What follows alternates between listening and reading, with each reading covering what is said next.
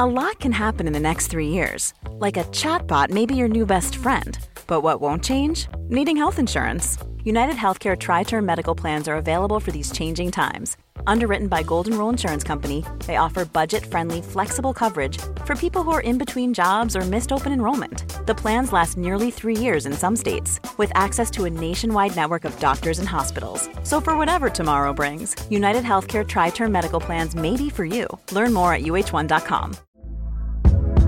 Hey there, it's Michelle Norris. I'm host of a podcast called Your Mama's Kitchen. When I travel, I'm usually looking for a way to find a taste of home when I'm not at home. And one of the things I love to do when I am at home is entertain. And Airbnb allows me to do that. When I was in California recently, I rented a house that had a great kitchen. And when we were sitting around the table, we were all thinking, we're in someone else's house. Someone could be in all of our homes as well.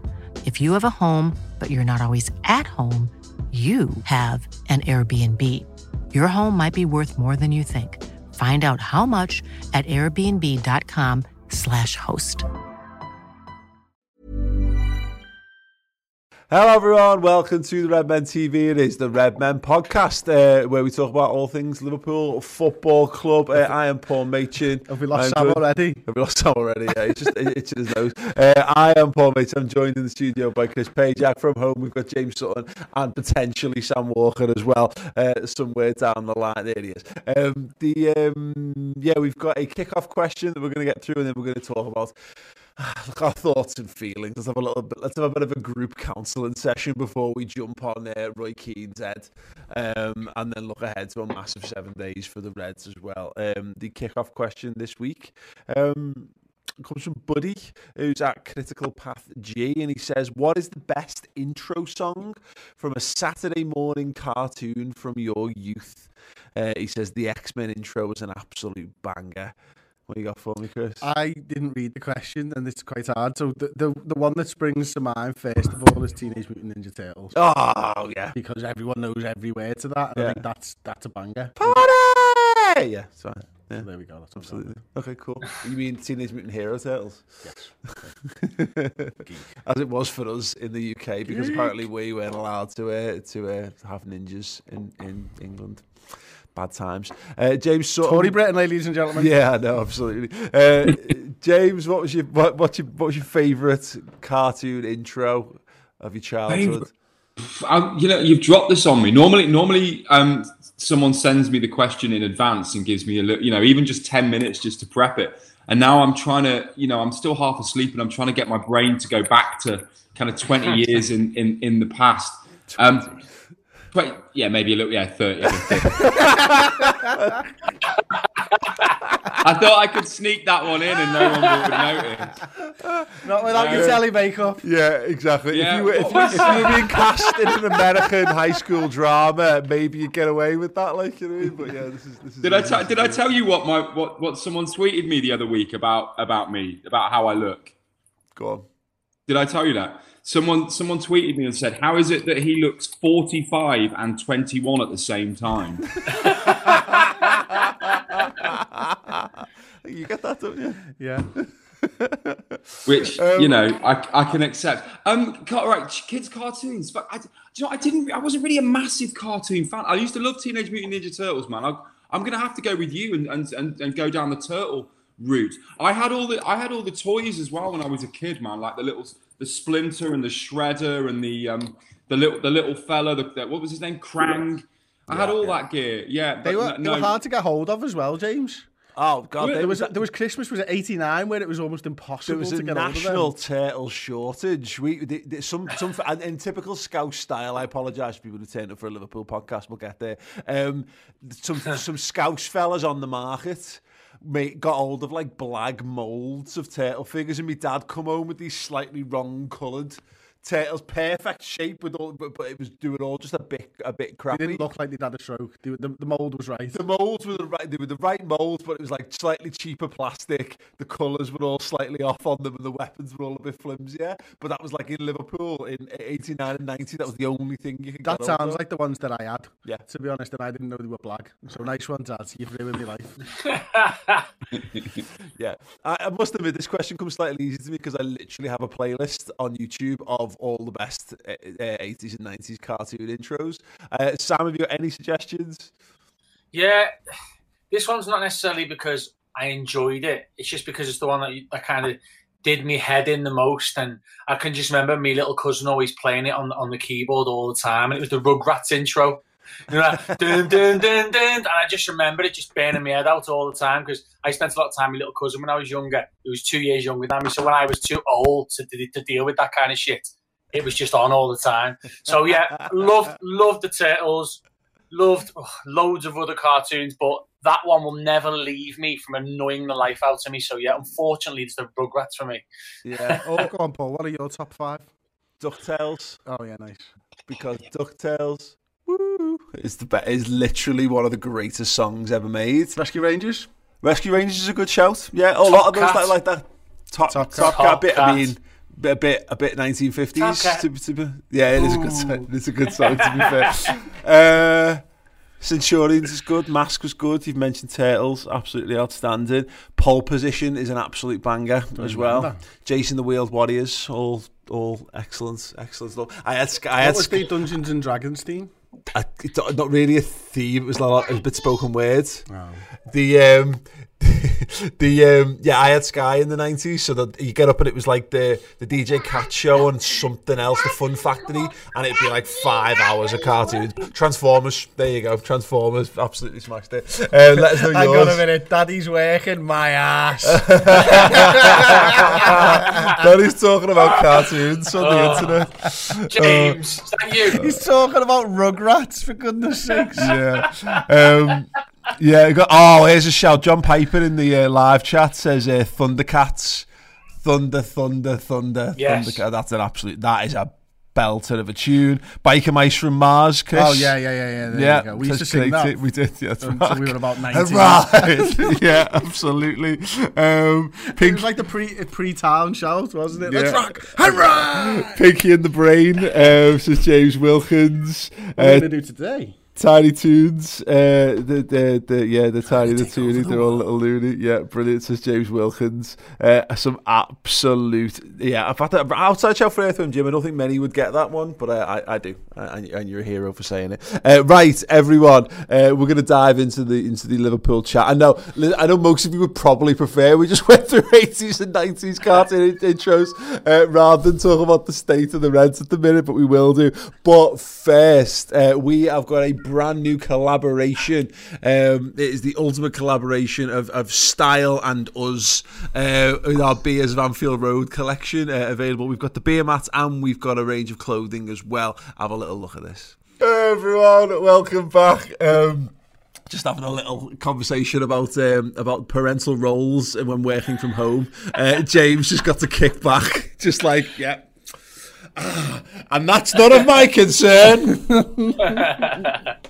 Yeah, absolutely fantastic. Right, yes, Beers of Anfield Road, Chris. I'm really excited by the stuff that we've got up there. We've got loads more to come, and there's a competition run at the moment. Yeah, so it's our pinned tweet over on Twitter right now, and if you go over there, there's a competition basically to celebrate the collaboration with Beers of Anfield Road. So you just need to tell us your top 3, reply to that tweet, retweet the post, of course, and we'll pick 2 winners to receive 3 t-shirts of your choice, and we'll also release the top 3 designs, the player designs. So Dini Wijnaldum won, Sadio Mane, Bobby Firmino, Ali Zale, Virgil van Dijk, they're all absolutely quality. Boss. And so Chris very much went to look down the barrel of a camera, and the man in control of switching cameras was stood behind the camera at that point. So I think Sai's back in the booth right now. Sai, if you don't mind, obviously there's less so for podcast listeners, but just for people on YouTube, the beer mats are available as well. We've got them for sale, and they are absolutely beyond great in terms of the design. There's King's Ale, there's Millie, Genuine Jeff. We're going to ignore the fact that there's a Taki Minamino one, but he'll come back. Jurgen Klopp's got a long-term plan for him, and you can be on the ground floor and all that. They're amazing. They're up for sale on the shop store as well. So yeah, get involved. We'll put the links in the live chat and in the info underneath the podcast as well. Right, Chris. Yeah, you had a good day off to recover from all this. How you feeling about the Reds at the minute? All right, funny enough, me and Sam were talking just before we went live and stuff like that, and I'm a bit like, obviously I'm still devastated that we got tonked by Manchester City, and deservedly so. I think, the performance wasn't good enough, and, the performance over the last few weeks just hasn't been good enough on a consistent basis. But right now, I think, everybody knows exactly where Liverpool are. Like, there's no more false hope. I mean, Liverpool are in a battle for top 4 right now, and we need to focus on that, and the players need to focus on that, and the title's not within our reach anymore. Yeah. It may come back to us. I very much doubt that it will. It's been what we thought for probably a month and a half, 2 months now, isn't it? That it's City's to lose, really. Yeah. So Liverpool can just get on with focusing on what they can control, and that's not a bad position to be in. Yeah, no, it confirmed to me. I think I've been espousing my belief that Liverpool aren't really at City's level at the moment, and that might change, but based on what we've seen, all that game did. There's a temptation thing you kind of have to do, I think, with football, and you have to almost be shown to be seen how angry and how wound up and how everything makes you super emotional and all that. I didn't really feel that about the game in the end. I'm annoyed because I don't like seeing Liverpool win, but it hasn't broken my heart. Liverpool win. Sorry, it hasn't broken my heart, and it hasn't devastated me in the way that result has in previous seasons. Like, when we go away to the Etihad and it's what 12 millimeters or whatever away, like, that's galling. All this did was confirm the suspicions, and you kind of talking about them. I've been talking about this for a week or so, Sam. That I just don't think we're at that level. And if we'd managed to turn the corner there, that would have been great. But all it really did was confirm the suspicions that, as Chris says, realistically this season, Liverpool need to aim to finish second and have a good run at the Champions League, because the title just looks like it's a bit beyond us. Yeah, I mean, even if we'd have beaten Manchester City on Sunday, it didn't matter what score it was or the performance of it. Do we really think that there's enough teams in the Premier League, with no fans, bear in mind, who can take enough points off this Manchester City side to enable us to go on some form of run, which we haven't shown we're capable of doing all season yet, have we, to be able to win the league anyway? So I think if we're going to actually sit down and be, try and be non-biased fans, I think even if we'd have won, it would have been a step in the right direction, but I don't think we would have really been any closer to actually grabbing the title race by the horns. I think it would have been a fantastic marker for us moving forward, but it would have been false hope. I think City will win the league. I think we will comfortably, in my opinion, get top 4. I'm sure we'll go into the sort of chaos around us later. But yeah, I mean, also the other thing about that game that sort of got me is it was the manner of it. We didn't play well and lose. We didn't get absolutely torn to pieces. The one person, the whole team, you expect not to shat the bed 3 times or 2.5 times. So I think in a season where literally anything that can go wrong is going wrong, it's just another tick box check. Then, yeah, it's not going to be our year in the league this year. That's it, really. It is. It's gotten, isn't it, James? Because we've gotten so used to just being really good and seeing Liverpool win loads and loads of football matches, and I wanted us to win another title this season because it feels a bit ethereal, the one that we won last year. We didn't really get to embrace it in the way that we should have done. It's been, people keep talking about these, like the end of the documentaries. There's a couple of documentaries around Liverpool winning the title. I can't bring myself to watch them because it'll help, and eventually I'll get to them. But it just reminds me of what I didn't get more than what we actually got. So when you're now into the season, you were hoping above all hopes that we just go again and we get another one boxed, and hopefully the world's in a condition where you can go and celebrate 2 titles. That's why that's part of my sort of problem with this. Yeah, I think in the aftermath of a defeat like that at home, that does put the kind of final nail in our title hopes coffin. It's very hard. It's very hard to sit here in the aftermath of that and not think about the wider context and not think about the long-term goals and the long-term plan for this football club. Am I still there? Because everyone else is frozen. Yeah, I can hear you, mate. Just them that's frozen. Okay, then cool. Oh. Many of us have those stubborn pounds that seem impossible to lose, no matter how good we eat or how hard we work out. My solution is PlushCare.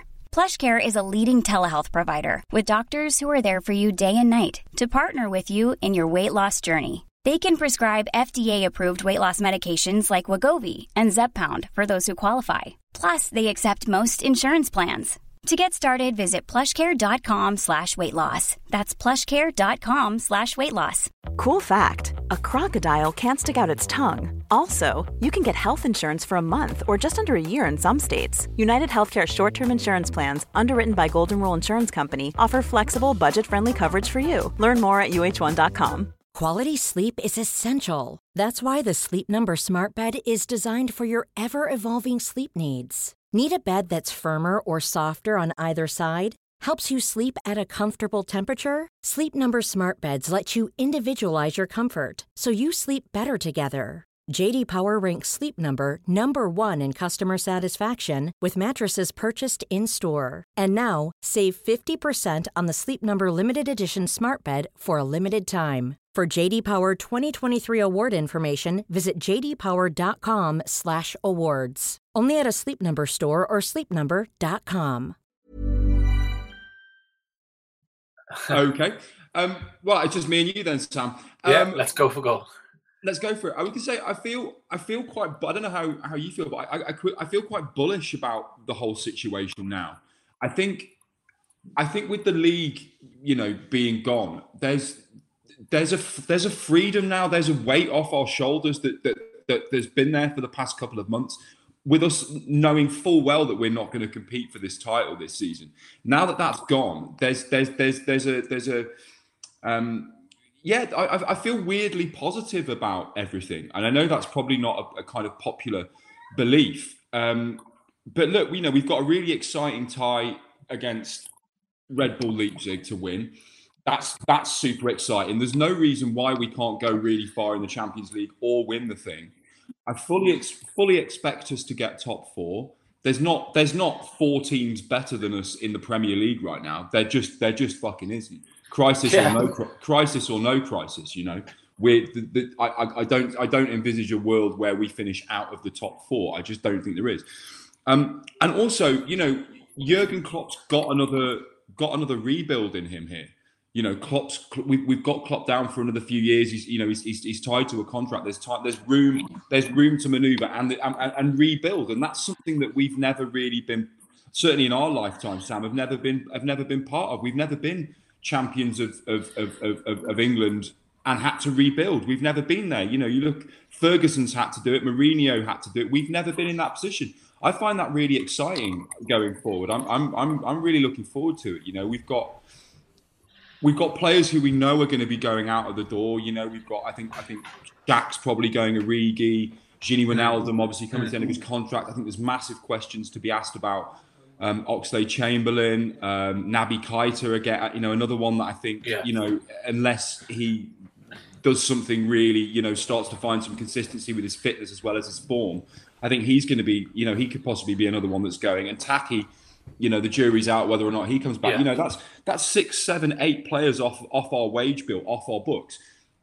The opportunity to, and we're a big draw right now as well. Don't forget, we're a massive draw. We've got the best manager in the world, the best goalkeeper in the world, the best centre back in the world, one of the best midfielders in the world, the best striker in the world.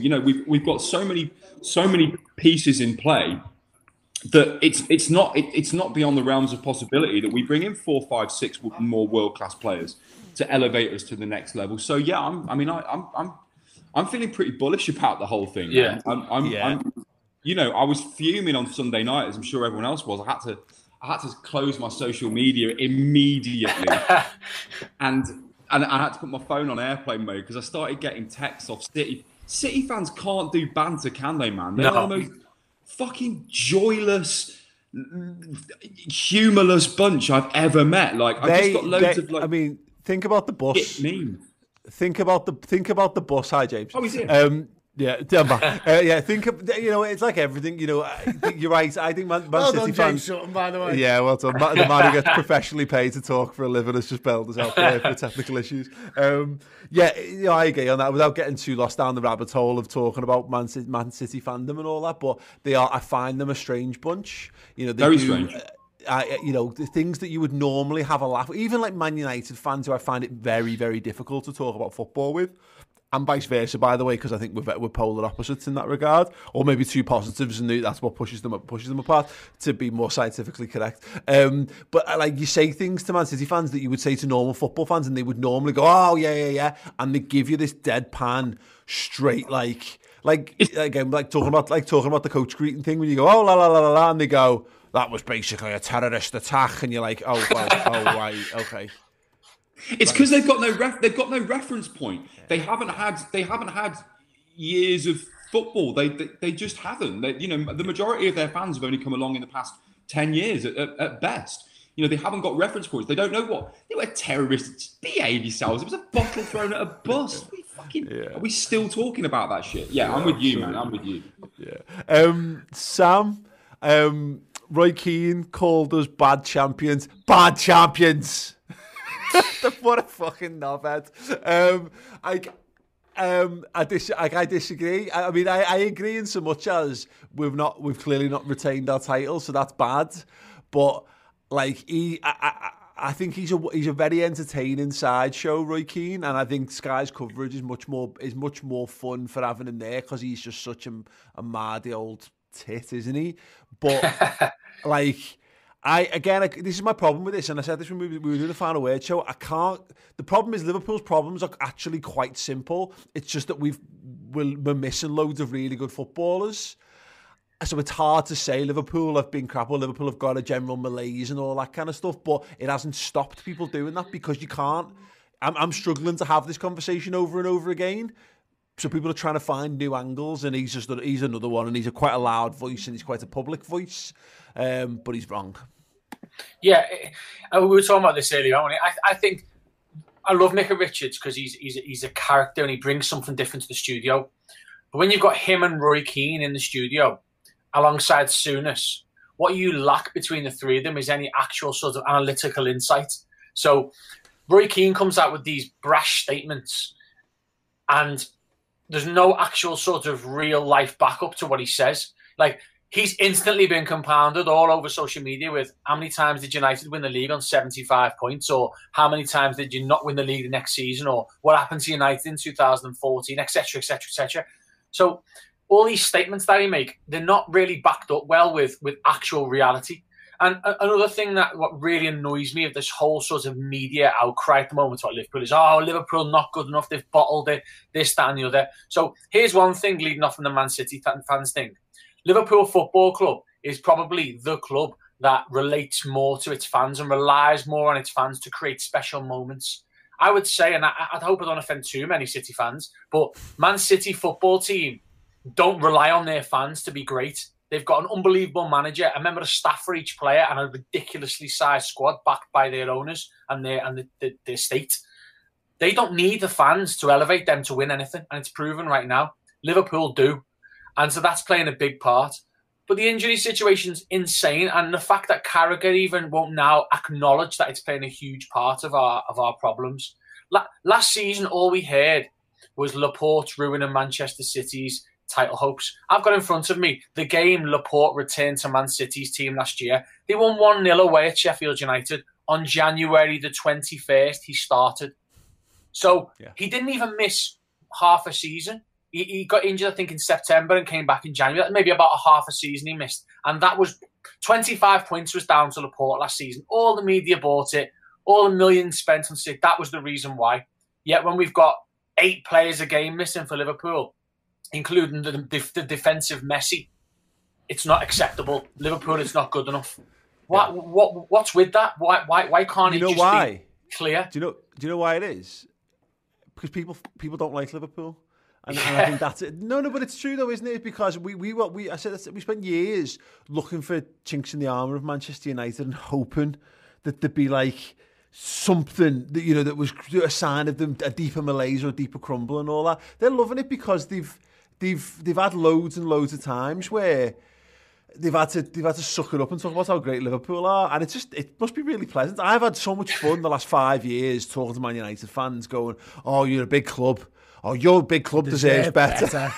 You deserve better than what you've seen at the moment, and they don't. Look, everyone hates monopolies just in general, don't they? And Liverpool and Manchester United are the two most successful sides in English football. And from a standpoint of, do the Premier League want more owners with loads of money? Then it's good that City can come in and spend the money and win the league and stuff like that, isn't it? And I think it does kind of, just sort of say to everybody that you can still win the league. It's not just Liverpool and Manchester United. And, for me, it'd be, it's boring sat here every week going, well, the reasons are this, and this, and the reasons haven't changed for 3 months. It gets boring saying the same reasons over and over. The difference with Souness as opposed to the others is, he says things like they're a statement, just like us, they're just opinion. Mm-hmm. He's just thinking that way. It's just that he gets more airtime than anybody else, and he's a sour cunt. You know what I mean? So it comes across like he's just being dead salty and stuff. And he is, but it's no different to any other 50-year-old Manchester United fan would say exactly the same. It's no different than every United fan who's hiding behind the Cristiano Ronaldo picture still on Twitter saying exactly the same thing.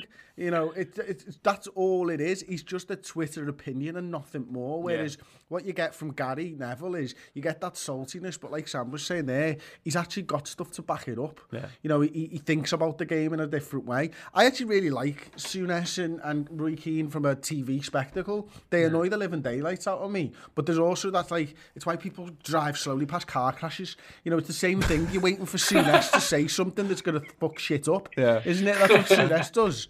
Yeah, it's no, but it's true, isn't it? And this is what we're getting with media coverage. Man United having to live in it. Liverpool had it in the 90s and the early noughties, James, where all of your best players become pundits, and then your team's not as good, and they've got the glory days to kind of slag it off. United, the ex-United guys have been taking pelters for years now as pundits, and then Liverpool's just a nice, easy target. And the simple fact is because no one really cares about Manchester City. That's the problem. Goes both ways. They haven't got banter. The fans don't have banter because they've never had anyone to banter with. They've had a one-sided banter for their entire lives with Manchester United fans in their own city, and they've never had a genuine rivalry along the way. Liverpool have had loads. It's funny, we've had the Man United one, we've had the Everton one, but we had a spell where Chelsea were a big rival, we had a spell where Arsenal were a big rival, there will have been spells where Leeds were big rivals, etc., etc. And so City just don't... City were bought because of their proximity to Manchester United. Yeah. Right, not because of the fan base of the football club. Yeah. That's the thing. They needed somewhere. They would have gone with Manchester or London as the two cities to buy a club in, because they're the easiest places if you get them playing well, where you can go and get players in. Because Manchester United had proven it over the years. You can get top draw players into Manchester. It's a good enough city for them to live in. London proves it time and time again. People go just because it's London, not because of the football club. Manchester City are lucky that they are where they are, as in closeness to Manchester. Being in Manchester is one of the reasons they were bought, not because of the fan base or the club or the history of the club. Yeah, absolutely. It's just that it was fucking cheap and you can get players there if you get good. Yeah, that's it. And that is the thing, as we say, Jays, it just doesn't... I say, no one's got a depth of ill feeling towards... Because people hate Chelsea because they were the first to come in with loads of money, and then City do it, and we've kind of grown a bit numb to all that, and people feel a bit sorry for them, because people actually, I don't mind their rise. They went down to the lower leagues of footy and came back up again. So the people who've been there the whole time are all that's fine. They cause no strong emotional feelings. That's the reason why no one talks about Man City, because they don't drive clicks, and no one has any inbred hatred for them. Yeah, that's you've hit the nail on the head, mate. And I don't want to come across as kind of self-righteous, but there is a kind of really easy solution to this. If you're a Liverpool fan, just don't fucking read or watch it. There's enough platforms and enough really good fan-driven content out there right now, including the Redmen TV, by the way. You don't need to listen to any of the noise. If you want brilliant football writing, get yourself subscribed to The Athletic. The Anfield Wrap also do incredible stuff. You've got live watch-alongs on the Redmen TV with every single game. So you don't even need to listen to Patrice Evra or whichever other fucking rent-a-gob they've wheeled out that week to talk about this. You can create your own kind of bubble of really interesting work. Yeah, and I think the only two exceptions are Carragher and Neville. They're the only two on Monday Night Football that I will tune in for because it's interesting stuff. Outside of that, I can see your point why you might enjoy Graham Souness and that kind of side of it, but for me it's just nonsense. They don't say anything that backs up my own views on this football club or even what I see on the pitch. It's just narrative and stories done to create clicks and done to create furore on social media, and here we are 2 days after the match talking about it. So they've kind of won. The best thing to do is genuinely just ignore it. Like I say, subscribe to The Athletic, subscribe to the Anfield Wrap, subscribe to the Redmen, devour all the content, and I promise your life will be a shit ton better for it. Well, the thing for me there Thanks, is, James. you know, welcome. thank you first of all. I just don't get annoyed by it. Yeah. Because I believe in my opinions and those of the people that I read and write and watch and stuff like that. It's a fucking Morpheus. My beliefs don't require that you believe in my beliefs. It genuinely doesn't fucking matter to me whether Graham Souness thinks that. Liverpool are never going to be the football club where everybody goes, well, aren't they just bloody amazing? Yeah. It's never going to be that way. So if you believe in your beliefs, fuck them. What's it matter? Why does everyone get dead annoyed by it? It doesn't. Like Roy Keane saying Liverpool are bad jumps, that's his opinion, so what? Yeah. No, that's true. Well, this is the way broadcasting is going now. It's the talk sportification of everything. You know, we see it in fan media as well, by the way. You know, and we do it at times or whatever, and you see it in certain other quarters, which everyone knows. But that's what they are. They're good telly, and they do what Sky requires. This is why Robbie Savage gets hired for things, by the way, because he just used to say shit, and you can then go. Former Manchester United midfielder, former Leicester midfielder, League Cup winning midfielder, former Welsh international. Yeah, BBC's, walking haircut. Grammy Award nominee. Yeah, this is the thing. They've got a really good balance on Sky that makes the television more entertaining, which is good. It's a reaction to TalkSport plus us that means they've had to take a little bit of a step up and all this, so it's a bit more banterous, it's a bit more friendly, it's a bit more this and that. But as you say, it's all opinion, unless someone can sit there and analytically break something down, and that exists out there in plenty of quarters. Sam, you were talking about the Monday Night Football stuff from last night before we started going live. That's cool. Get what you want from it, but you're right. It is just opinion. It's just annoying, isn't it, when because someone's voice carries so much, people go, he must know more. When he doesn't, it's just fucking... And Roy Keane's probably a fucking reaction to the fact that it was just all Liverpool ex-pros giving his team shit and all that you can't win anything with kids. And he's just grown up watching, as a footy player, watching Liverpool players slag Manchester United off, and he's going, right, I know how to do this job. I'll just do what Hansen and fucking Lawrenson did for years with me. Yeah. I'll just do the exact same. Yeah. Roy Keane has a really, really simplistic view of football and of football matches. He always has done. You look at any of the kind of biggest statements that he's ever made, they're really just reactionary and basic. There's no nuance there. There's no thought. There's no depth to anything that he says. It's they should have run faster. They should have run faster. Why didn't they run more? Why should have tackled it? That's why he was. Well, he's rubbish. Well, he's rubbish then. He doesn't care. He doesn't like it, doesn't it? It's all reactionary shit. Whereas you can't tune into Soccer AM and expect fucking an hour-long Mel Reddy interview. It ain't gonna happen. If you tune into Soccer AM, you're gonna get Soccer AM fucking stats. That's where we are, man. Yeah, that's true. I'm absolutely spot on about that, though. Yeah, be less impacted by COVID. What are they doing? It's we shouldn't have caught it in the first place. It's what's funny is there's actually someone reacted in the comments who's saying like all I think it says most pundits are ex-Liverpool players, which is just a big load of nonsense, isn't it? Absolutely, but don't get me wrong, there's lots of ex-Liverpool players, but the idea that there's not tons of Mancs out there. God. But it's the way it goes. I say that's That's what it is. And that's why Man United have had a hard time of it, extra hard time of it in the last couple of years, because you've got Roy Keane, you've got Gary Neville, you've got Paul Scholes, you've got Patrice Evra as a bare minimum, who are all over absolutely everything. And they're just so saddened by the Man United they've had to watch over the years. And that just feeds and that winds up the fans and blah, blah, blah. And I recognise it because God knows, again, that's what Liverpool had to live with in the 90s. Alan Hansen going, oh, that's like lost on defending every single fucking week on Match of the Day. While Neil Ruddock is just flopping about the place trying to clear the ball. You know what, Paulo? Do you know what the best thing is that they've got no excuse neither. So Roy Keane go, oh, we've got loads of injured. Oh no, we haven't. But the manager's shit as well. Oh yeah, but we don't spend any money. Oh yeah, we spend fuckloads of money. So he's actually got no excuse, has he, for them? So he's trying to dig us out, but really it's because he's got no excuse to. Man U are still shit, and he's fucking do everything possible to not be shit, and they still are.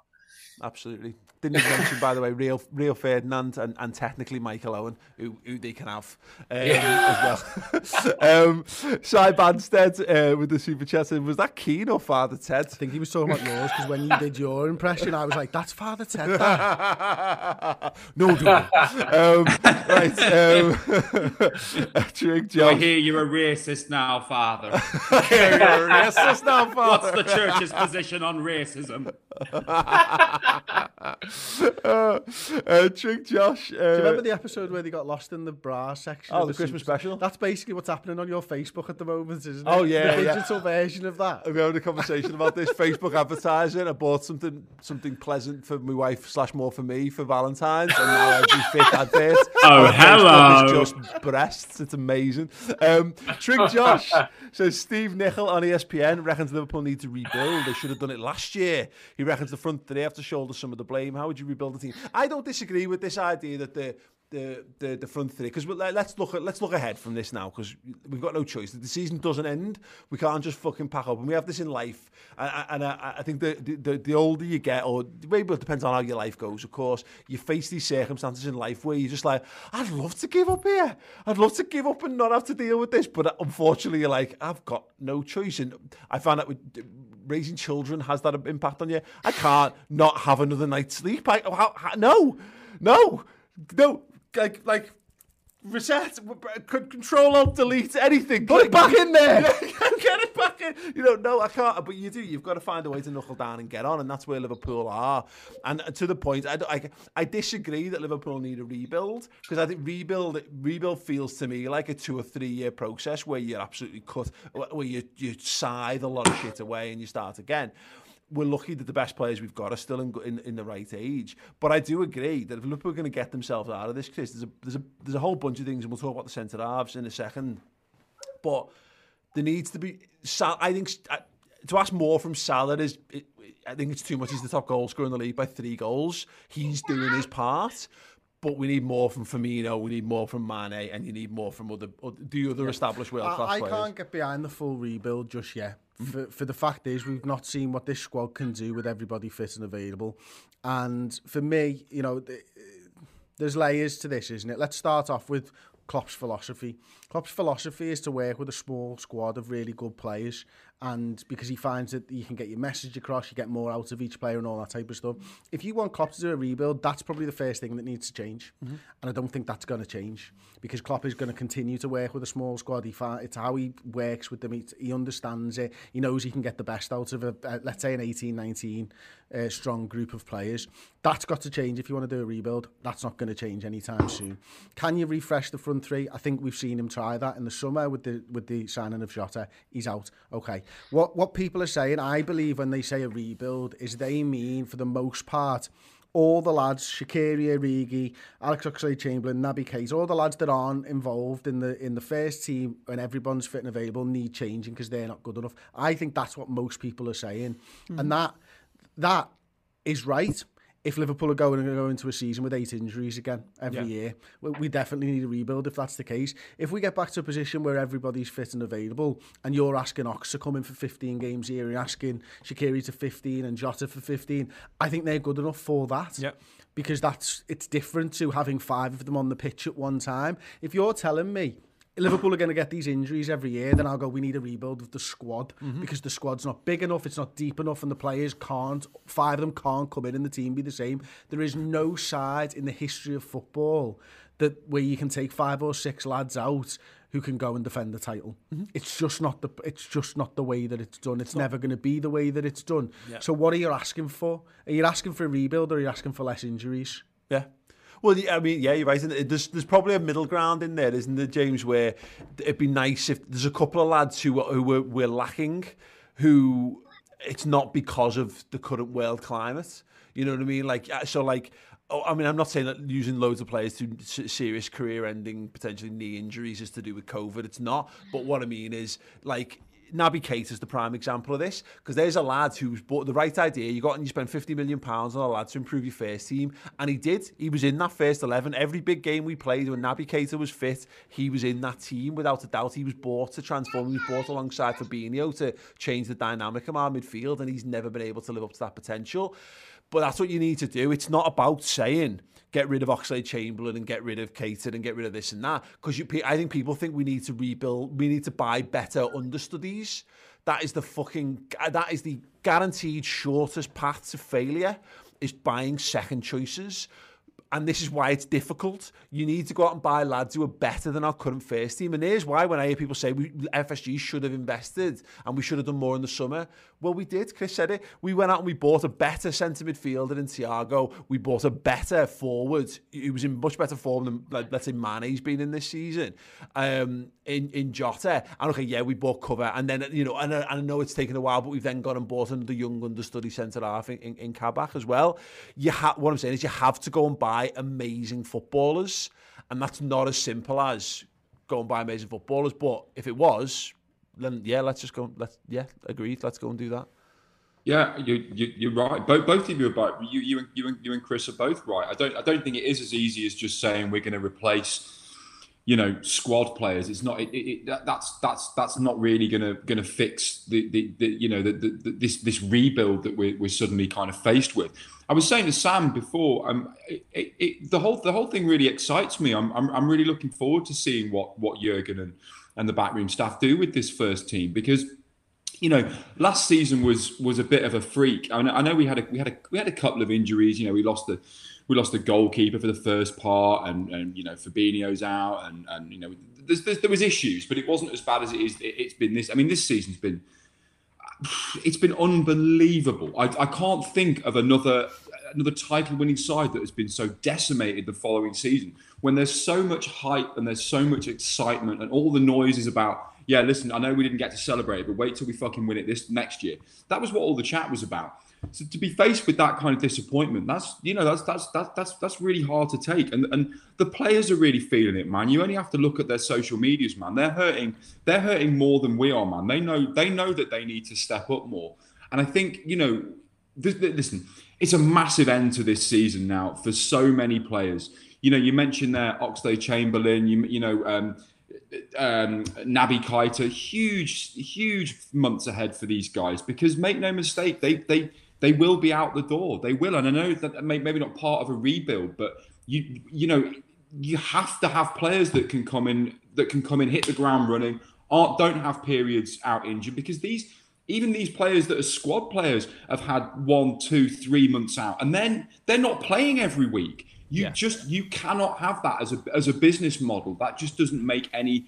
It doesn't make any commercial sense as well as sense on the pitch. It just doesn't. We need lads that we can rely on, and they've got Michael Edwards has got a huge job ahead of him now. But it's an exciting one, man. I'm really looking forward to seeing what happens next. Your squad players should ideally be in this. So far, Sam, this is how it's worked. We've brought in a better player, and the lad who was in the first 11 becomes the understudy.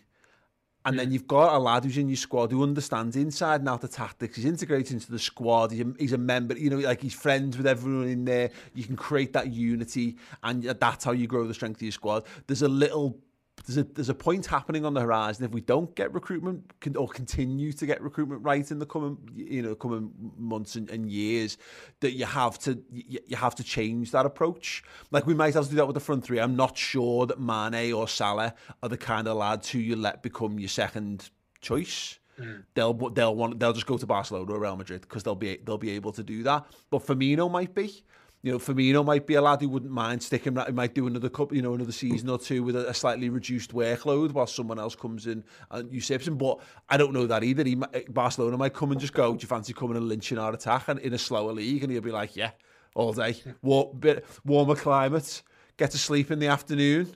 And get to play in front of 90,000 people. Yeah, absolutely. So that's where we have to be sort of careful with this.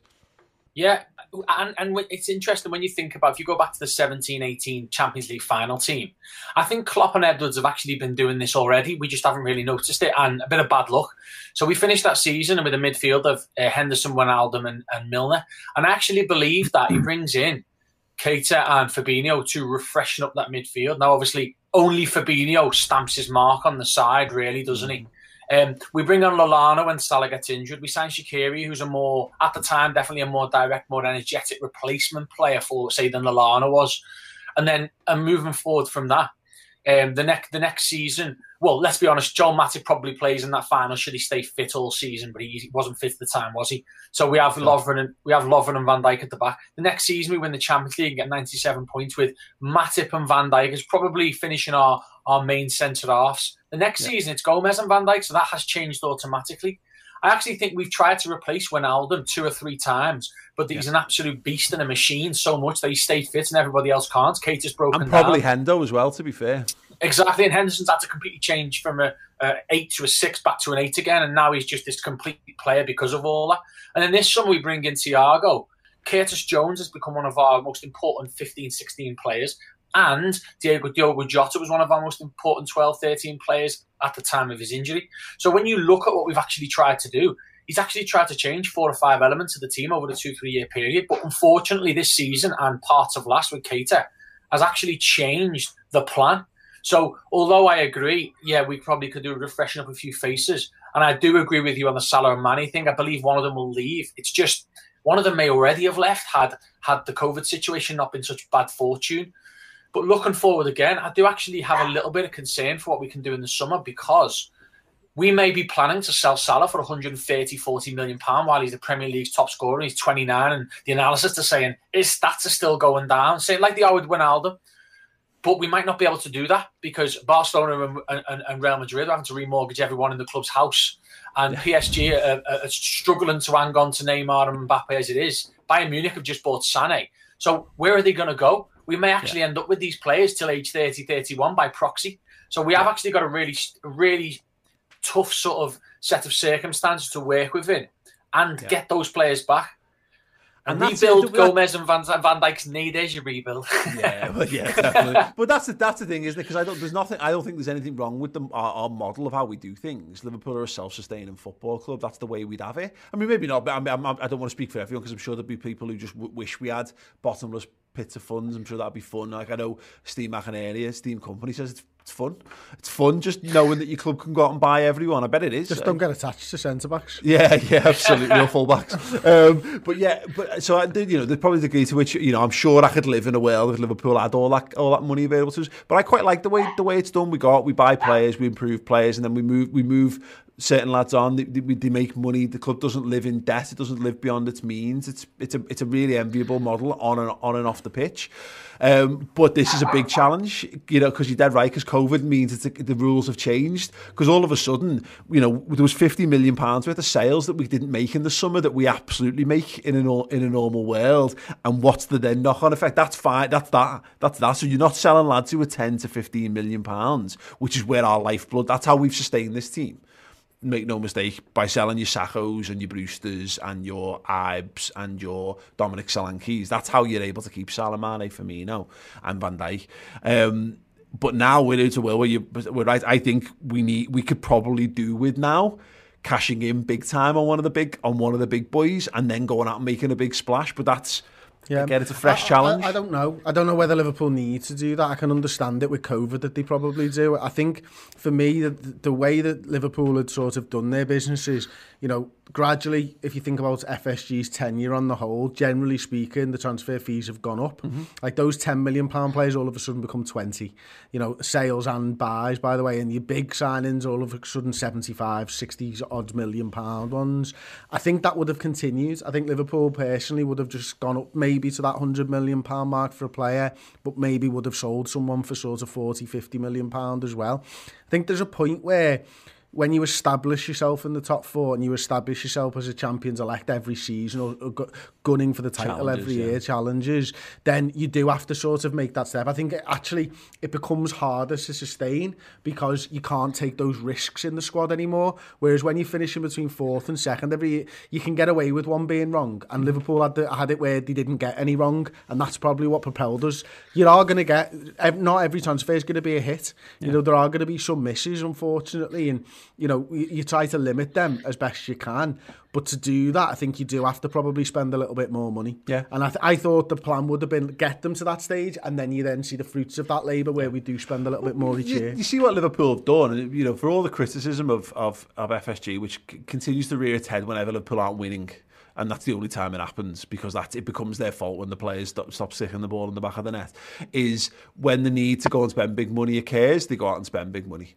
And the evidence is there for us to see. Now, you could argue it's from big sales, but that's fine. Again, it's all part of the self-sustaining. Sometimes you need to do that. And as I mean, there's a point coming where if all your best players, James, are 29, heading towards 30, Liverpool, not FSG Liverpool that won everything in the 70s and 80s. It was even Bob Paisley, maybe, I'd be paraphrasing, said, let players, grow old on someone else's wage books. And that's the point with that, as you go, and we did it. Torres is the best recent example of this, where he was gone, he was done, he was finished, and we absolutely robbed Chelsea of £50 million for him. Now we then went and spunk 35 for Andy Carroll, which made it look a lot less impactful, but that's that would be a reasonable next step for Liverpool if it is possible. Yeah, it was similar to Coutinho as well. I felt like we had Coutinho's best years here.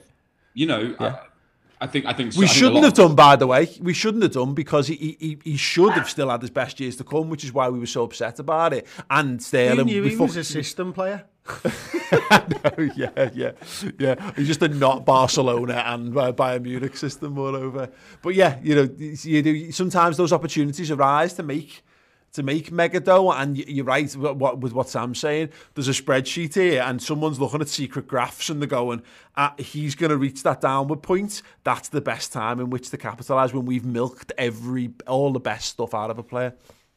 But yeah, I agree. But I think Sam mentioned it before. The graph has been ripped up and been redrawn because of the past 12 months.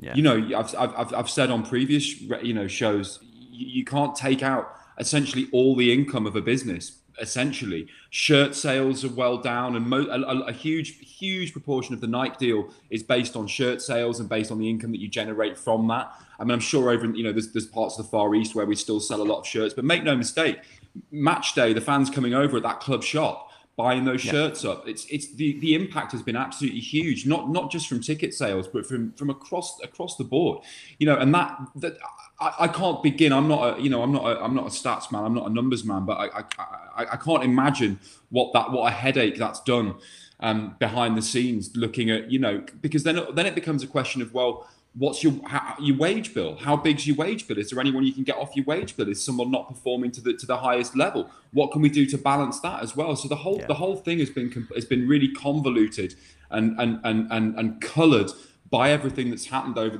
the past 12 months. I said it before, and don't expect us to be spending a lot of money in the summer. It ain't there, and it ain't going to happen.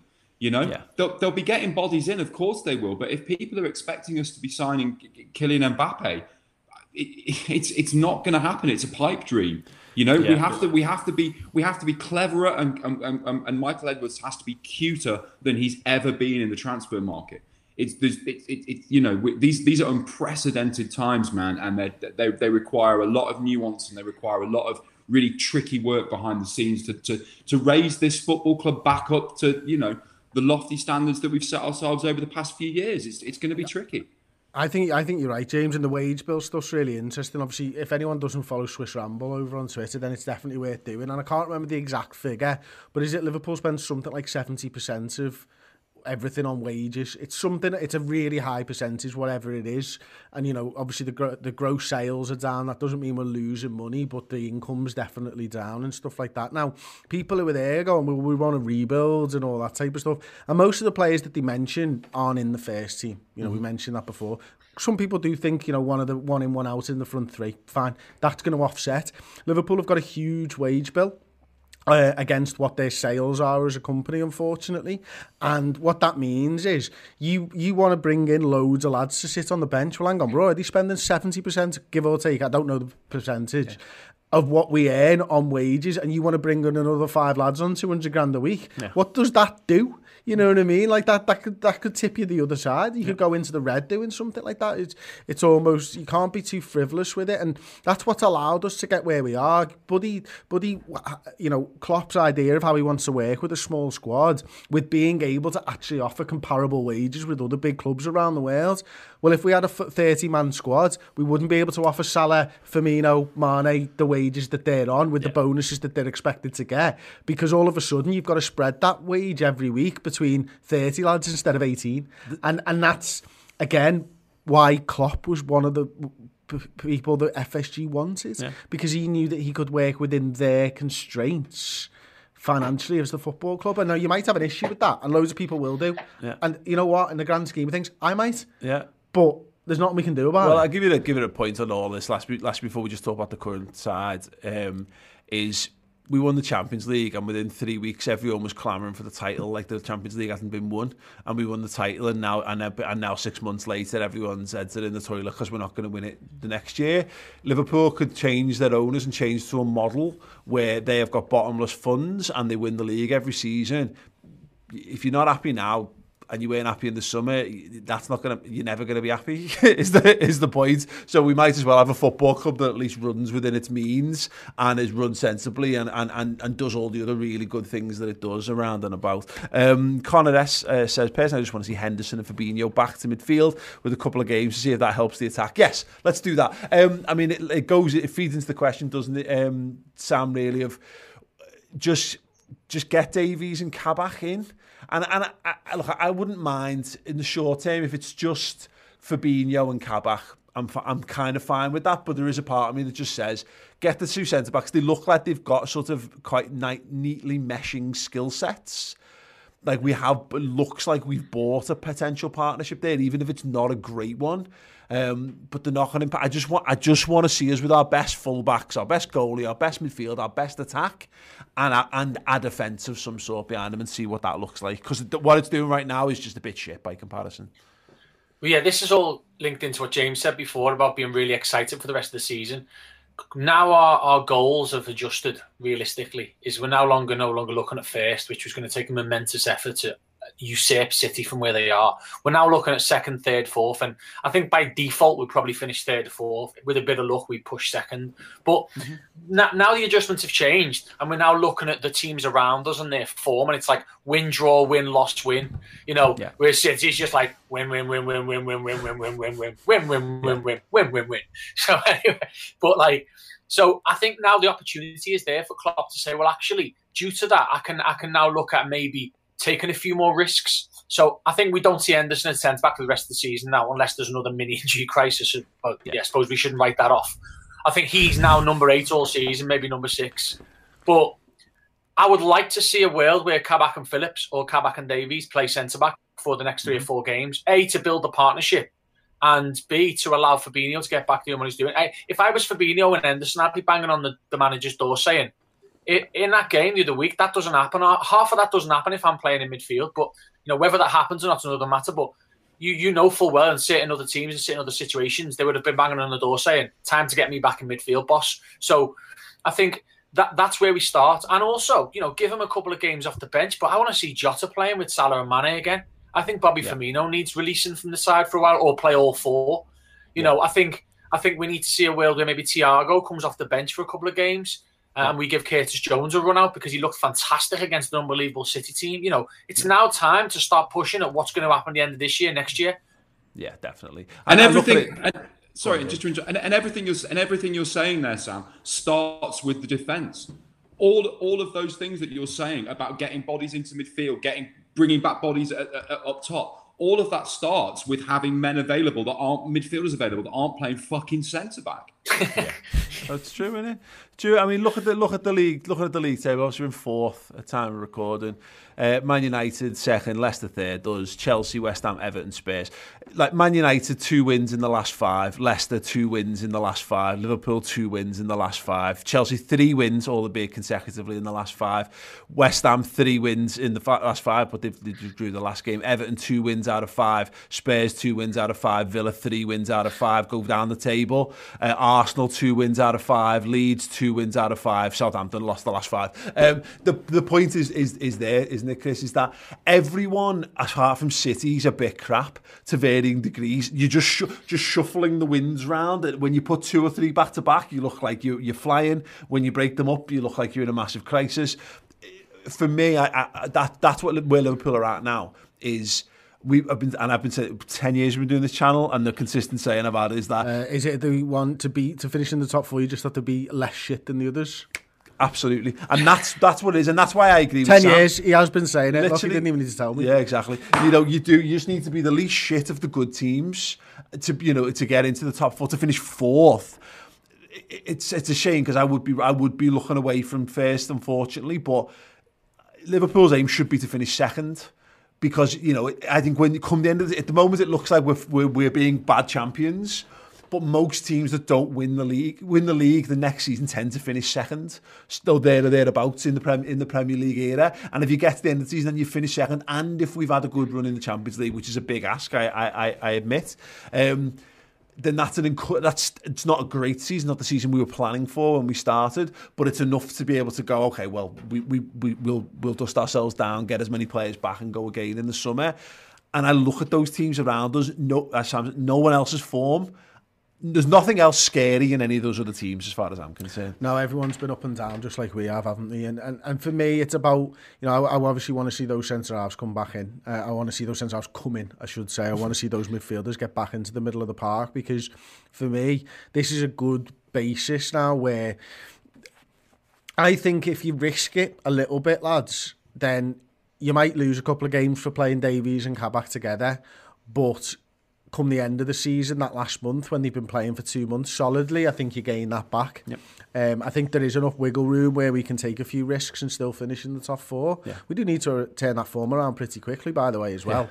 Yeah. We need to get back to winning games of football, but we're in a position where we can start trying things for next year, and that's a sorry state of affairs at the same time, but equally, like, If anyone at the football club has concerns over the front 3, well, you're only going to know whether the front 3 are good enough when you put your midfield back together and see what happens with that. Yeah. And if you put your midfield back together and the defence are playing okay, and the front 3 still aren't finishing the dinner and still not playing well, then you've got a problem, and you need to go and arrest that. But you need to know whether you've got a problem or not, and the only way of doing that is shoving 2 centre-halves at the back and letting your team play football. Completely agree on that. I mean, Leicester looming, a win over them would take us above them in the table on goal difference, and that's where it starts. And that's the only slight concern is of what we've seen, with it being that's a game you actually can't afford. There's a couple of games that you can afford to kind of go, oh well, whatever. I think the fact that we've lost our last 2 and now it's Leicester, I do wonder whether we will be brave enough, and that's why I wonder whether we'll see one step in that direction. Fabinho Kabak for me would be a positive step towards that, but you just never know. There'll have been a full week pretty much to get prepared for that game. We know that with training time things do change with what Liverpool are doing, so definitely we'll see that. Just lastly, super chat from Trig says, I want a Liverpool away shirt and a third kit shirt. There's never any stock in my size, so at least good to know that either they're still selling or that Nike are a bit crap. Well, let's hope it's the former rather than the latter in that regard. DH gate, mate. Anyway, right. We're going to wrap up there. Thank you so much for checking out the podcast.